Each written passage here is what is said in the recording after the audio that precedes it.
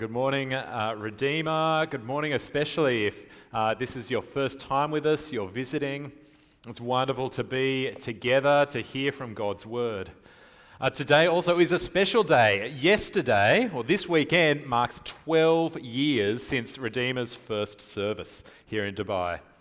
That's great news, isn't it? We can celebrate our God's faithfulness. But for 12 years, He has been working through His people. Working through His servants, bringing people together that they might know hope in Jesus. We can give thanks for our God's faithfulness, for providing for us that we can meet openly and freely in this country. We can praise our God for the work in people's lives, as people have found hope in Jesus, if people have taken that hope from here, from this church, to surrounding nations and around the world. It's such a joy to think of how God has worked by His Word. So we're going to pray now that God would work in us as we hear God's Word. So please join me. Father, thank you that you are at work. Thank you for 12 years of Redeemer. Thank you that you have been building your church, working through your servants. Lord, we thank you so much for the power of your Word as we've seen it. We've seen it these 12 years. Father, continue to work in us even today. Show us wonderful things in your word as you've told us. Work through even this passage today that we might see you clearly, and then in Jesus we might have hope. It's in his good and great name that we pray. Amen. Well, you may or may not know the name Hiroo Onoda.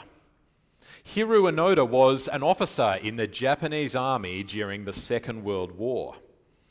He was deployed to the Philippines, to Lubang Island, I think that's how I say it, in 1944 during the Second World War, where he began to fight in the war.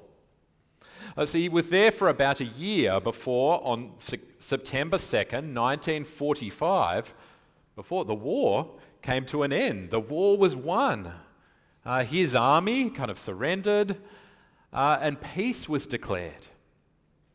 Except it took a while for the message to get to Hiroo Onoda, and even when it did, he would not believe it. Though the war was over, though there was peace, Hiroo Onoda continued to fight. He had a couple of others with him for a time, but eventually they kind of gave up or were killed. But for years, Hiroo Onoda lived there in the jungle, occasionally stealing a goat or a cow to eat, sadly, occasionally getting into fights with and killing local farmers. He kept fighting the war for 29 years after peace had been declared, until in 1974, something different had happened. The Philippine army had come to try to draw him out, but that hadn't worked. The Americans had dropped leaflets there in his language explaining what had happened, that the war was over. But it was in 1974, 29 years later, that his old commanding officer from the Japanese army, who was now selling books in Tokyo, he came in person into the jungle, told him to stand down, and he did. It's a tragedy, isn't it? When you don't realize that the victory has been won, when you keep fighting, when the war is over. As Christians, I think we can feel, we realize often that we are in a battle. We look around the world and see countries at war. We see battles looming. We look around the world and see different ideologies that seem to be shaping our world, different forces. We can feel like God's cause, God's church is under attack.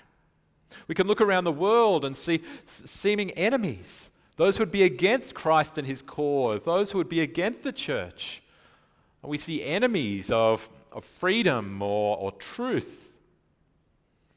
For many of us, we'll be aware of the battle against sin. We'll know the Christian life is a battle.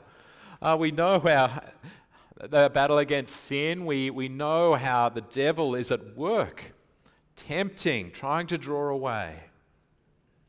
The Christian life is aware of many battles. Yet as we come to today's passage, we'll see that we have a God who fights for his people, a God who is with his people and fights for them. Yet the amazing thing we'll see in today's passage is that if we know Jesus, if you know Jesus, the greatest battle has already been fought. The greatest victory has already been won. We'll see it throughout Zechariah 12 and 13 as God fights for his people. Several times we'll hear in this passage of a battle that is coming. He says many times, on that day, on that day, on that day. He's speaking 500 years before Jesus, about 500 BC, telling them of a battle that is coming. And the first thing he says is that God will protect his people. While the nations come against Jerusalem in a great battle, the nations themselves will be injured and God's people will be saved. Join me from chapter 12, verse 1. The oracle of the word of the Lord concerning Israel. Thus declares the Lord, who stretched out the heavens and founded the earth and formed the spirit of man within him. Behold, I'm about to make Jerusalem a cup of staggering to all the surrounding peoples. God declared that he is the creator. He is the God of all creation. Yet this God who is creator is also judge. God is the God who will make all wrongs right, who will judge and bring justice against all injustice, against all sin, against all evil. And throughout the Old Testament, the image is that God will pour out a cup, his cup of wrath, his judgment against evil and sin. And where in the past, God had spoken to his own people and said, because of your wickedness, because you've abandoned me, you're going to experience my cup of wrath. You're going to experience my judgment. Now someone else is drinking this cup. He says, verse 12, I'm about to make Jerusalem a cup of staggering to all the surrounding peoples. This time it's not his people who are drinking the cup. Someone else, the surrounding peoples, will experience God's wrath. He continues, the siege of Jerusalem will also be against Judah. This is a picture of a battle, the nations coming against his people. And on that day, I will make Jerusalem a heavy stone for all the peoples. All who lift it will surely hurt themselves. As someone who's experienced kind of back issues in the past, I laugh at this. It's a picture of someone trying to move a rock and then hurting themselves. I think more specifically, this language seems to be they try to lift the rock and gash their hand. But it's saying the nations are going to try to attack, try to move God's people, yet it's the nations themselves who will be injured. We're told all the nations of the earth will gather against it, against Jerusalem. On that day, declares the Lord, I'll strike every horse with panic, its rider with madness. But for the sake of the house of Judah, I'll keep my eyes open when I strike every horse of the peoples with blindness. Then the clans of Judah will say to themselves, the inhabitants of Jerusalem have strength through the Lord of hosts, their God. On that day, I'll make the clans of Judah like a blazing pot in the midst of wood. That sounds like the victory Gideon won years beforehand, that they smashed the clay pots and revealed the torches. We hear like a flaming torch among the sheaves. That sounds like the victory Samson won years ago against the Philistines, setting their fields on fire. And they shall devour to the right and the left all the surrounding peoples, while Jerusalem shall again be inhabited in its place, in Jerusalem. And the Lord will give salvation to the tents of Judah first, that the glory of the house of David and the glory of the inhabitants of Jerusalem may not surpass that of Judah. Everyone's going to be saved. On the day, the Lord will protect the inhabitants of Jerusalem so that the feeblest of them on that day shall be like David. And the house of David shall be like God, like the angel of the Lord, going before them. On that day, I'll seek to destroy all the nations that come against Jerusalem. The picture God gives his people is a coming battle. The nations will come against his people, but it's the nations themselves who will be injured. God will protect his people. He will save the inhabitants of Jerusalem. He will save all the people of Judah. Yet we will hear of one person who didn't survive the battle. And instead of rejoicing at the victory and salvation of God, we'll hear of mourning and repentance, as the king was pierced by his people. In verse 10, where we might expect celebration, God has delivered his people, we instead get grief, mourning, and repentance.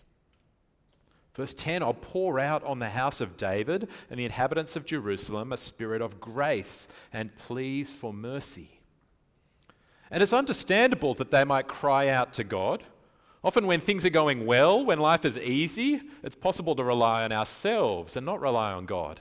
And when things get hard, when we feel like the enemies really are against us, that's when we cry out in dependence. So that would probably happen, but there seems to be a deeper reason here for the repentance, a deeper reason that they're calling for mercy. We're told it's so that when they look on me, on him whom they have pierced, they shall mourn for him, as one mourns for an only child, and weep bitterly over him as one weeps over a firstborn. The nation had been saved. The inhabitants of Judah and Jerusalem were saved, yet someone didn't survive the battle. Someone has been pierced fatally. Who is this one who was pierced fatally? Well, again, it could be that he was pierced sort of unintentionally. Maybe it was friendly fire. There's people kind of fighting against the enemies accidentally pierced him. Yet there's something actually deliberate about it. They're looking on him whom they have pierced. We get some clues on who this one who was pierced is. As God says, they'll look on me, me. So it sounds like this is God himself who has been pierced. Yet God also speaks of someone else. He says, they'll look on me, on him whom they've pierced. They'll look on him. And it sounds like it's probably God's king. In verse 11, we're told on that day the mourning in Jerusalem will be as great as the mourning on the plain of Megiddo. And that probably means nothing to us. But as Christians, if we hear something like the hill of Calvary, we know we're talking about Jesus' death. Where for God's people, the Jews in those days, they would have known when they hear the plain of Megiddo, that's when one of the last great and good kings was killed, King Josiah, years beforehand. If the mourning is like on the plain of Megiddo, that's like when one of the last great and good kings was killed. Again, as we hear of the mourning starts in the house of David. The one who was pierced, well, it seems God himself, yet also it seems to speak of God's king. He has been pierced, but then who pierced him? There was a battle the nations came against, but we're told at the house of David, the inhabitants of Jerusalem will look on him they have pierced. And that could be friendly fire, an accident.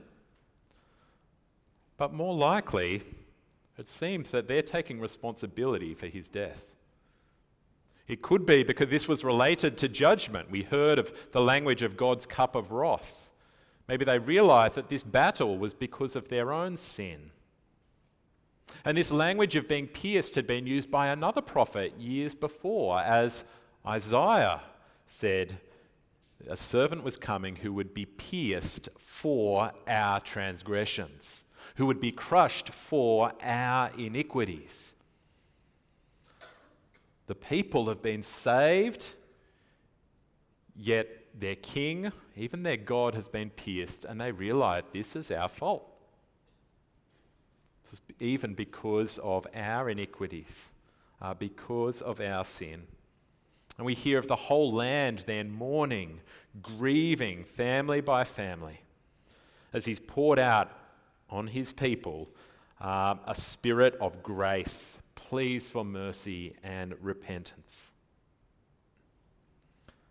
And as God's people call out for mercy, as God's people call out, cry out to him in repentance, we see God do something amazing. We actually see that the battle isn't just about the surrounding nations. This battle wasn't a battle that was to be fought with swords. We see that through this victory, through this piercing, God is going to defeat a greater enemy. God is going to win a bigger battle. And that's the battle against sin. Defeating the enemy, the greatest enemy, that's not just another army, but sin that we can do nothing about.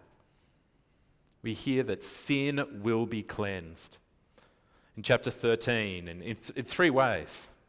Firstly, in verse 1, we hear of the forgiveness that God brings, because this one has been pierced. On that day there shall be a fountain opened for the house of David and the inhabitants of Jerusalem to cleanse them from sin and uncleanness.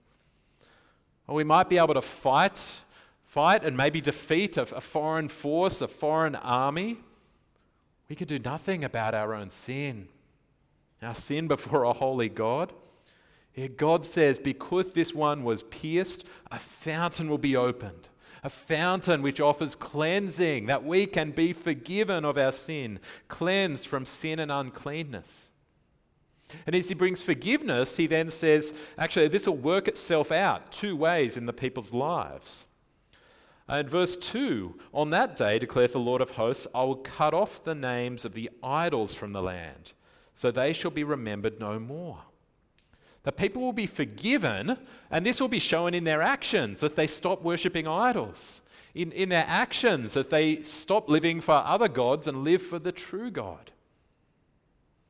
And we see it impacts their actions, but it also impacts their thinking.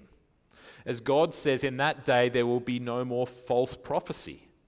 Verse 2, I will also remove from the land the prophets and the spirit of uncleanness. For years, God's people had been, in their actions, worshipping other gods, yet also in their mind, they'd been longing for other truths, for falsehoods. They were finding prophets who would tell them what they wanted to hear rather than the truth from God. Yet God says on that day, I'll forgive sin, I'm going to change my people's lives, but I'm even going to change their thinking, that they'll no longer crave false worship, false truth, false prophecy. In verse 3, he says, again, in that day, false prophets will be dealt with severely, as they were told to in Deuteronomy in verse 3. In verse 4, we just get a picture of prophets who don't have a job because there's no need. They won't put on the hairy cloak like Elijah did to deceive. Well, Elijah didn't deceive, but again, there's just no need. They said they'll go back to their day jobs. This is a picture that God is going to cleanse the land completely. He'll forgive their sin. He'll change their actions. He will change their thinking. God is going to deliver his people. God is going to save his people. He's going to bring a victory and a salvation, not just from a foreign army, but from sin itself.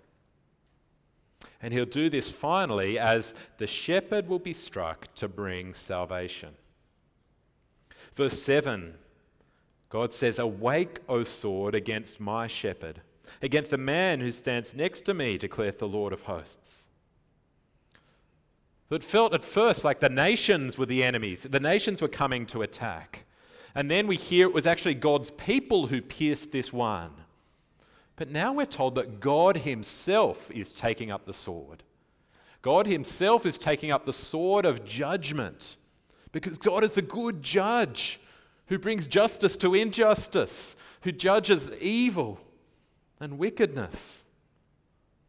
Like he'd said that he was going to pour out his wrath because he is the holy God, the holy judge of all the earth, God himself says, I'm going to take up my sword. But this sword isn't against the other nations. This sword is against my shepherd, against the man who stands next to me. God is going to pour out his wrath on sin, yet not on those far away, not even on the sinful nation, but on his shepherd. And this shepherd is likely God's king. descended from the shepherd King David, as God had been promising that he would have a shepherd, a king. As he says, the man who stands against me, this sounds like Psalm 110, where God said that he was going to have a king descended from David at his right hand, a king who also would be called Lord. God is going to bring his judgment, his sword, his cup of wrath, yet against his shepherd. We get another picture of a battle, yet through this battle, God will bring salvation for his people. Strike the shepherd and the sheep will be scattered, we're told in verse 7. I'll turn my hands against the little ones. In the whole land, declares the Lord, 2/3 shall be cut off and perish, 1/3 shall be left alive. And I'll put this third into the fire and refine them as one refines silver, and test them as gold is tested. They will call upon my name, and I will answer them. I will say, they are my people, and they will say, the Lord is my God. God says victory is coming, yet it's coming through a great battle. Peace will come, yet it will come as the sword is lifted. The drawing in of God's people will come through a scattering. God is bringing salvation through judgment. God will fight for his people. And as God spoke all of these words, these chapters to his people, around 500 BC, well, I think they would have looked forward and said, well, yes, God, a battle is coming. Yes, one day God will come and judge sin. On the last day, the day of judgment, one day in the future when God comes to judge the living and the dead. And we get a hint of that. Revelation chapter 1, verse 7. We're told, behold, he, Jesus, is coming with the clouds. Every eye will see him, even those who pierced him. And all the tribes of the earth will wail or mourn on account of him. There is a day coming, a day when God will judge sin. There is a day coming. Yet the amazing truth we discover 500 years later is that that day has already come. That day is coming, yet it has already come. That battle, while it may have been coming, for those who know Jesus, that battle has already been fought. That battle has already been won. Because Jesus, who is both God and King, defeated sin as he was pierced. Friends, if you trust Jesus, then your greatest battle has already been fought. Your greatest victory has already been won. Your greatest enemy is not out there. Your greatest enemy, your sin, has already been defeated. Because when Jesus came, Jesus was the one who was both God and man. He was both God and God's king. He was both God and his good shepherd. He's the shepherd who doesn't just stand next to God, but the shepherd who is himself God. That this king came, we know that he was rejected. He came to his own, yet his own did not recognize him. And the night he was betrayed, as we've heard, strike the shepherd and the sheep will be scattered in Zechariah 13, Jesus told his disciples, Mark 14:27, you will all fall away, for it's written, I will strike the shepherd and the sheep will be scattered. But after I'm raised up, I will go before you to Galilee. Jesus told his disciples, now is the time that this battle is coming. The battle promised in Zechariah, it is now. Yet this battle is going to bring salvation. After I'm raised up, I will go before you to Galilee. This will be the means by which God draws in his people so that he can be their God and they will be his people. He tells them a battle is coming, yet it's not a battle of this world. In John 18, Simon Peter, having a sword, drew it and struck the high priest's servant and cut off his right ear.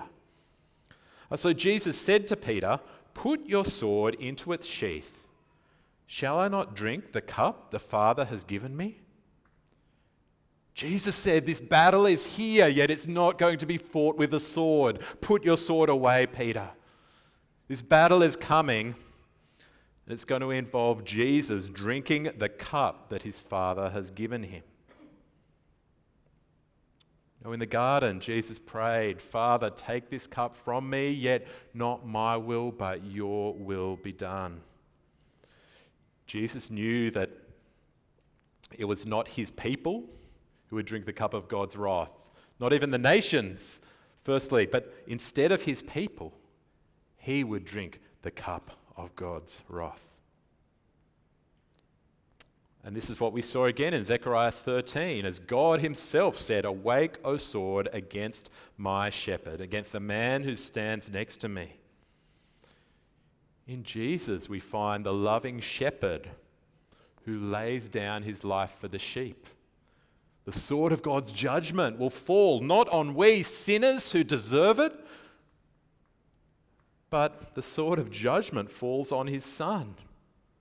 And Jesus tells us, as he is the good shepherd, that he willingly lays it down. He says, "No one takes my life from me. I lay it down. I pick it up." Jesus, our good shepherd, willingly lays down his life for the sheep. He drinks the cup of God's wrath. He bears the sword of God's judgment as he fights our great battle for us. In Zechariah 12:3 and 9, we were told that the nations would gather together against Jerusalem. Yet in Jesus, we see that as they gathered together against God's people, yet not a city. They gathered together against God's person. In Acts 4, God's people who are being persecuted, they pray. In Acts 4, chapter 4, verse 24, they pray, "Sovereign Lord, who made the heaven and the earth and the sea and everything in them." That sounds like the first verse of Zechariah 12. "Who through the mouth of our father David, your servant, said by the Holy Spirit, why do the Gentiles rage, the peoples plot in vain? The kings of the earth set themselves, and the rulers were gathered together," same phrase as Zechariah, "against not Jerusalem, but against the Lord and against his anointed. For truly in this city they were gathered together against your holy servant Jesus, whom you anointed, both Herod and Pontius Pilate, along with the Gentiles." We see there God's people declaring that battle has come, yet the nations didn't come against a city of rubble. The nations came together against God himself. The nations came together against his servant Jesus.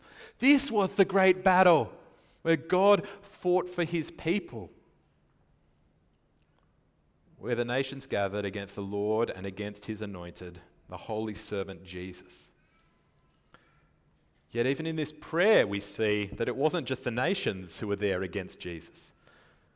It's said that they gathered together at the holy servant Jesus, Acts 4:27, whom you anointed, both Herod and Pontius Pilate, along with the Gentiles and the peoples of Israel. God said here, it wasn't just the nations attacking Jesus, this was even his own people. All of them together coming against Jesus, the Son, Jesus, the shepherd. And that makes sense because who was it that pierced Jesus? It was the very ones being saved. Zechariah 12:10, "When they look on me, on him whom they have pierced, they shall mourn for him." John 19, we hear of Jesus on the cross. John 19:32, "The soldiers came and broke the legs of the first and of the other who'd been crucified with him. But when they came to Jesus and saw that he was already dead, they did not break his legs. But one of the soldiers pierced his side with a spear, and at once there came out blood and water. He who saw it's borne witness, his testimony is true. He knows that he's telling the truth, so that you also may believe. For these things took place that the scripture might be fulfilled. Not one of his bones will be broken." And again another scripture says, "They will look on him whom they have pierced." God brings his salvation through a defeat. God brings his victory. He fights for his people as he himself is God and King, as he is pierced. are pierced by his own. There's a right response to this. As Zechariah had told, he will pour out on the house of David, the inhabitants of Jerusalem, a spirit of grace and pleas for mercy, a spirit of repentance. That's what he does with his people when they realize that Jesus died for them. Peter declares in Acts 2, verse 36, "Let all the house of Israel therefore know for certain that God has made him both Lord and Christ, this Jesus whom you crucified." Now, not all of them had held a nail. Not all of them had hit with a hammer. But Jesus is saying to them, this is Jesus whom you crucified. And when they heard this, they were cut to the heart, pierced, if you will, and said to Peter and the rest of the apostles, "Brothers, what shall we do?" And Peter said to them, "Repent and be baptized, every one of you, in the name of Jesus Christ for the forgiveness or cleansing of your sins, and you'll receive the gift of the Holy Spirit. For the promises for you, for your children, for all who are far off, everyone whom the Lord our God calls to himself."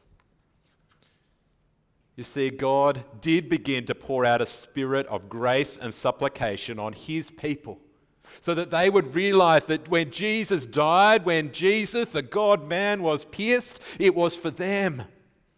And when God brings that conviction, when God shows you that he was pierced for your transgressions, he was crushed for your iniquities, well, that brings about a repentance. And God shows himself faithful to forgive sins and draw us in to be his people. They may not have held the nails. We may not have held the nails. Yet as we look to Jesus, who's God and man, we can say it was we who pierced him. It was for our sin. And as we realize that, it's right that we be pierced, cut to the heart, call to God for mercy. And he is faithful. He says on that day, a fountain is opened for the house of David, the inhabitants of Jerusalem, to cleanse them from sin and uncleanness. He forgives our sin. He takes it away.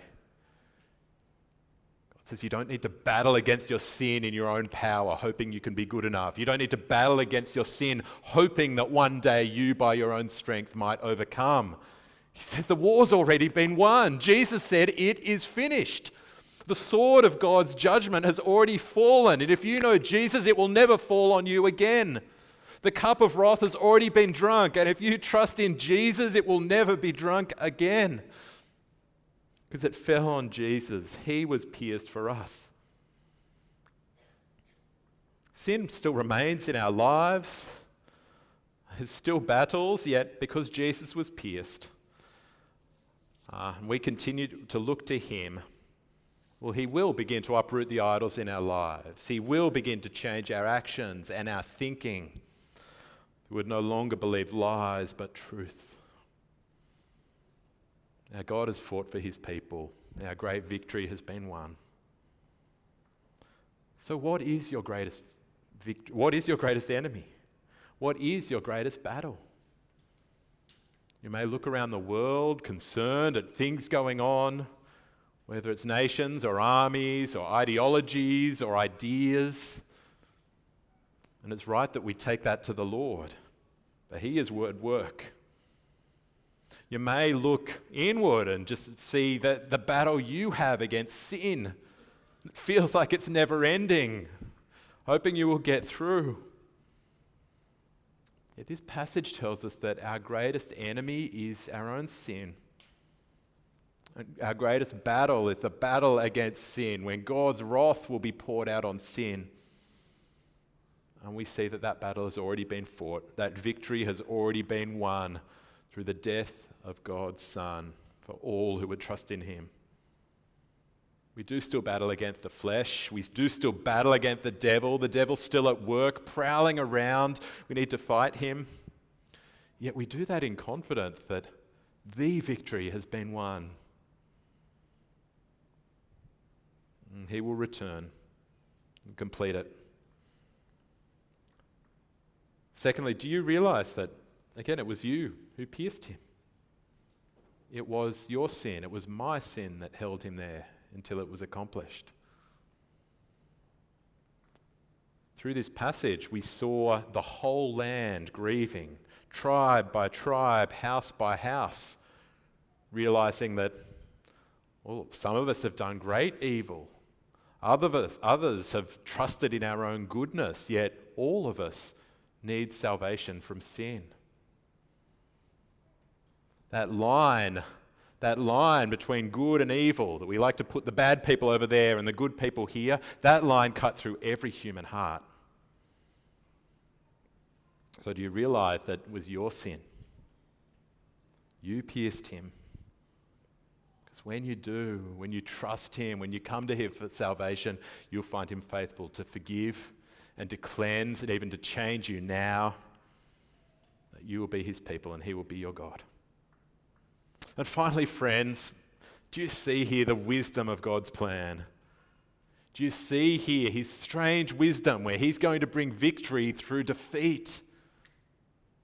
Must have been so strange, so hard to believe. And there were ways today where God's ways can seem slow or weak. Where doing things God's way feels like, hey, we're losing. Could be ways where God's ways seem like foolishness to the world. Yet we should look to this, God's plan, which seems utterly foolish, and see in it his wisdom, his goodness, his love, and his victory. In Luke 24, we hear of after Jesus' resurrection, he was walking along the Emmaus Road with some disciples. And they were confused, like how could Jesus, God's King, die? And in Luke 24, verse 25, Jesus says, "O foolish ones, slow of heart to believe all that the prophets have spoken. Was it not necessary that the Christ should suffer these things and enter into his glory? And beginning with Moses and all the prophets, he interpreted to them in all the scriptures the things concerning himself." What a sermon to have been at. I'd love to be there. You wonder, where was God taking them? There's lots of promises throughout the Old Testament that God will send a great king. There's hints that he's also sending a servant who might suffer. And I wonder if Jesus took them here to Zechariah 12:13, say they weren't two people. Already here, God was saying, my king, my shepherd, I myself are going to be pierced for my people's transgressions, crushed for their iniquities. This is God's wisdom. So when we're struggling to trust him because his ways seem weak or slow or foolish, let's look to him in awe. Let's look to him in praise. Let's look to him in trust. For our God has worked. He has fought for us. If you know Jesus, your greatest battle has been fought and won. Your greatest enemy has been defeated because Jesus, the God King, defeated your sin as he was pierced. Let's pray.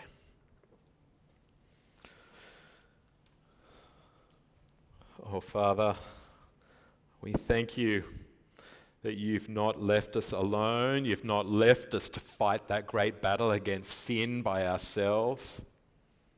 But you yourself came in, that the cup of wrath, that the sword of judgment would fall not on us, but on our Saviour, Jesus. Help us to trust him. Help us to trust your ways. Lord, help us to stand in awe of your love, your goodness, your victory, what you did, that we might be your people and you might be our God. It's in Jesus' good and great name that we pray. Amen.